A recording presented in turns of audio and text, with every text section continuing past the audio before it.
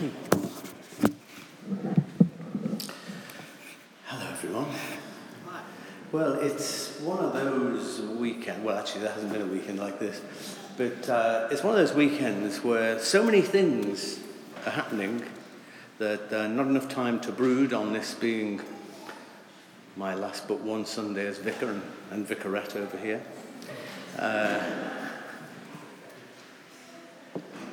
On Friday, I took the funeral of David. David is a former actor who played in a TV show which I certainly used to watch in the early 70s. One of the saddest parts about that funeral was learning that he had been in a partnership with a man for 40 years prior to his beloved passing away in 2012. And yet, and this is the sad bit, he hadn't ever felt able to celebrate that relationship or let the world know who he really was.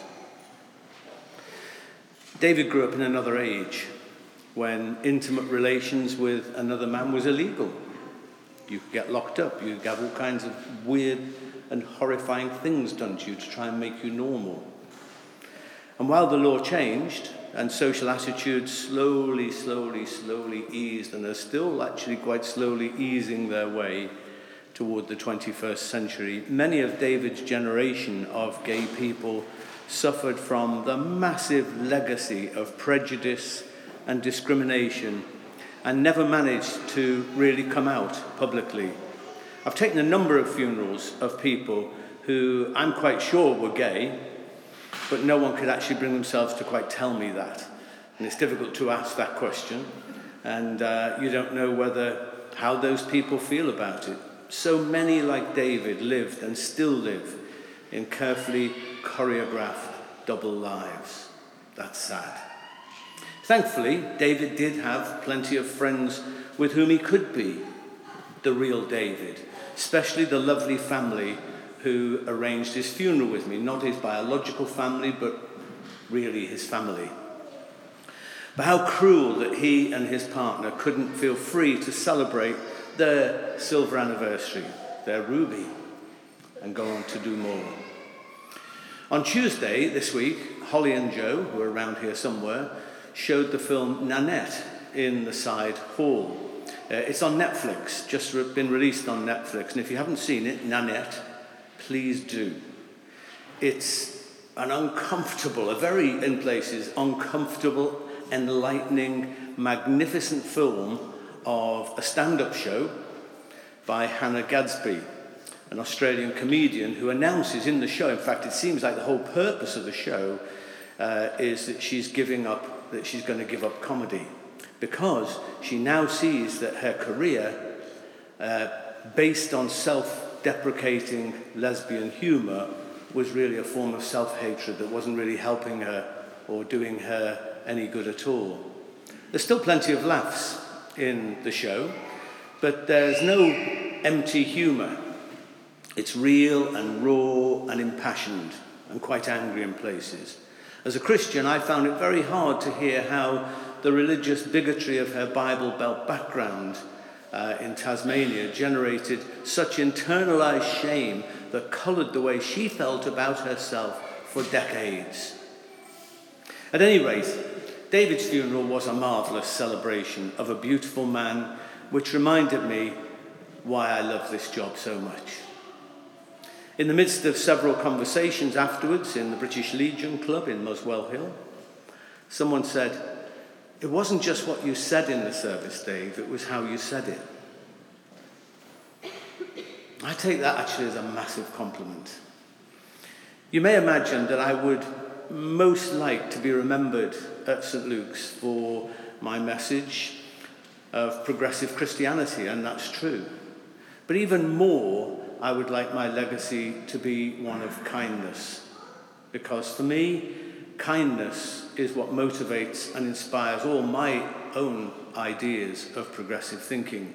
It's as simple as that, really. Try to treat others the way you would like to be treated.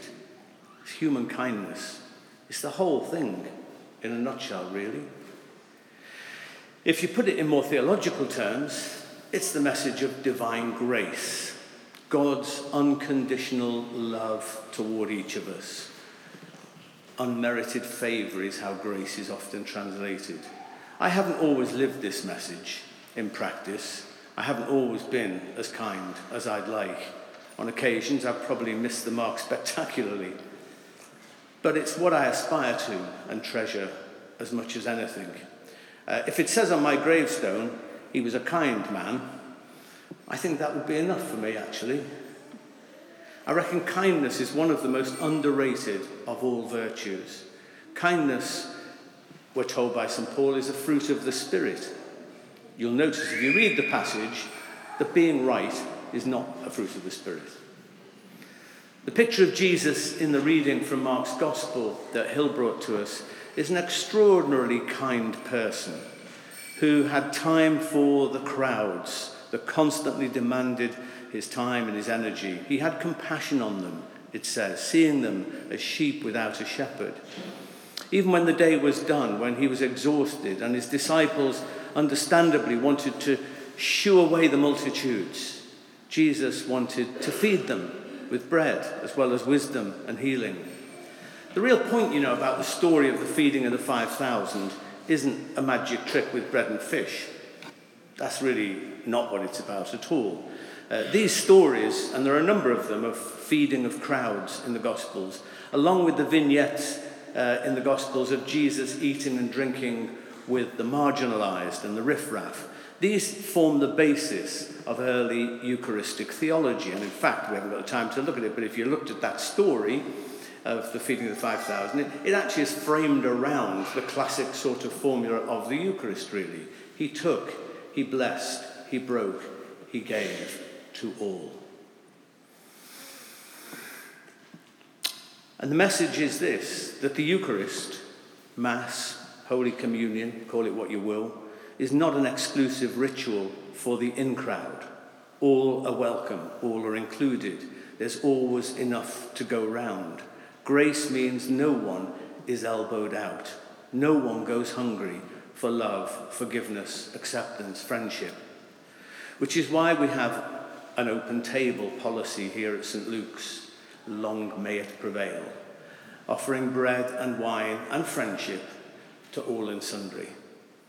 Edwina Gately, whose poem Lucy read to us beautifully just then, Edwina Gately is probably one of my favourite Christians. I've never met her, but I would really love to. She's a Catholic lay worker, originally actually from Lancaster in England, but spent most of her life abroad. She founded Genesis House in Chicago, a place of hospitality and nurturing for women involved in prostitution. For some years she walked the streets of Chicago, just being with the women on the street and trying to help them and support them and provide for them. She devoted her life to people on the margins. Her poem that we heard, Called to Say Yes, great title, isn't it? Called to Say Yes, epitomizes what I'm trying to say here today. She begins, we are called to say yes. We're called to say yes, that the kingdom might break through to renew and transform our dark and groping world. And the final verse says, we're all called to say yes to this God who reaches out and asks us to share his crazy dream of love. I've always striven, really, for this church to be a church that likes to say yes. You may remember that advert, the older ones among you.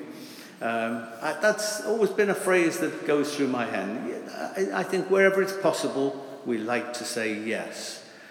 Whenever I talk to ordinands, people are training to be vicars at vicar school, one of the things I always say to them is, a prerequisite of this job, I hope you understand, is that you like people. Because, from my observation, that is not always the case. Sometimes, while the church's message is, God loves you, what actually comes across to people is something really very different to that. It is often a voice of judgment, of rules, of conditionality, and so many other things. Most weeks I receive emails from people around the world who have been treated unkindly by churches, by church leaders, by Christians. I've been thinking lately, that if the church, and it was inspired really by taking a wedding in another church recently and working alongside of the vicar there. And I've been thinking lately that if the church wishes not only to survive but flourish in the 21st century, it really needs to somehow see itself as part of the service sector in society. Now that's kind of a bit of a radical thought to a lot of people, I think. But to see ourselves in that place, not just because we hold things called services, but because this is what being ordained, what being a Christian is about, serving people. And that's not dumbing down the message. That's saying this is what the message is. Dietrich Bonhoeffer, the great German pastor and theologian, said, "The church is only the church when it exists for others." The more pious will insist that we're called to serve God. But of course, it's impossible to serve God without serving people. And here's the thing. We live in an essentially secular society where people have no obligation to come to church, and unless we have something to offer that people want or need, and unless we offer that with kindness, the kind of kindness and service and attention that we expect from, say, the John Lewis Partnership, people will stay away, or go away in hordes. And guess what? They did it. Apart from the unspeakable pleasure it is to be part of this church community, the thing I like best about being a vicar is that the Church of England offers an incredible potential shop front for God's kingdom. In point of fact, we could see the Church of England as this amazing, comprehensive national chain, really, of spiritual retail outlets. We could see it that way. In principle, every square foot of this land is covered by a parish church and has, priests and clergy who have the care of the souls of those particular places. That isn't true in other parts of the Anglican Communion, in other parts of the world. It's a weird quirk of the Church of England. And yet, sadly, in so many instances, people walk past the shop window without a glance. Or maybe wander into the shop to admire the architecture and then walk out without purchasing anything. When I first began here, I remember it clearly. I said that I wanted to make St. Luke's an effective corner shop church, offering the basics well and with grace. I really wish I had another 20 years, because I feel I'm just kind of learning what it's about. I'm just getting started. But I love the fact that many of you here today and others who come here on different Sundays are here because I married you, or buried a family member, or baptized your children. And there are many more who don't come to church on Sundays, yet who see this as their church, where they have celebrated good times, where they've wept, where they've come to light candles and so on. But here's another thing, you see, it's not just about me, but about all of us and what we create together. I have the honour of being a face and a voice in certain ways for St. Luke's. For example, in this whole hatch, match and dispatch department of our chain store, for example. But you here are the substance of what people find when they come in. And without that, the rest is just a sales pitch. And together we've created something beautiful, with our community of friendship and love, with our many talents and creativity, with our collective values and ideas. We're not perfect, of course, but we have something that I, for one, feel very proud of. Yesterday, a lovely woman at a baptism that I took, and I had 7 to do this weekend, just part way through, a lovely lady said that she could get hundreds of local people to demonstrate against my departure. I declined the offer, but felt a kind of glow. The people who don't actually appear much, in some cases, at all, here at 11 o'clock on a Sunday morning actually care about what's going on here. That to me is amazing. It's part of this incredible legacy of the parish system of the Church of England, but it's also about what you are, what we have created here together. I'm baptising, as it's turned out, 6 children here this weekend, admittedly bumped up by a threefer here this morning. 3 from one lovely family, who I might say first came here because I took the funeral of Abigail, Augustus's beloved wife and these children's grandmother. She's here in spirit. The other baptisms are for families who don't appear here every week, but in some sense or other come here looking for bread. You know what I mean? The crowds followed Jesus because they had needs and hopes and spiritual hunger that he could satisfy. And it's not so different today, really. David Tacey, an academic scholar on contemporary spiritualities in Australia, he argues that if the church is to flourish in the 21st century, it must switch from what he calls devotional worship to become centres of existential spirituality. Okay, well, put simply, what that means is you have to move on from being this inward-looking religious club that only makes sense to the initiated and connect with the felt needs and aspirations of people who otherwise would never dream of coming to church.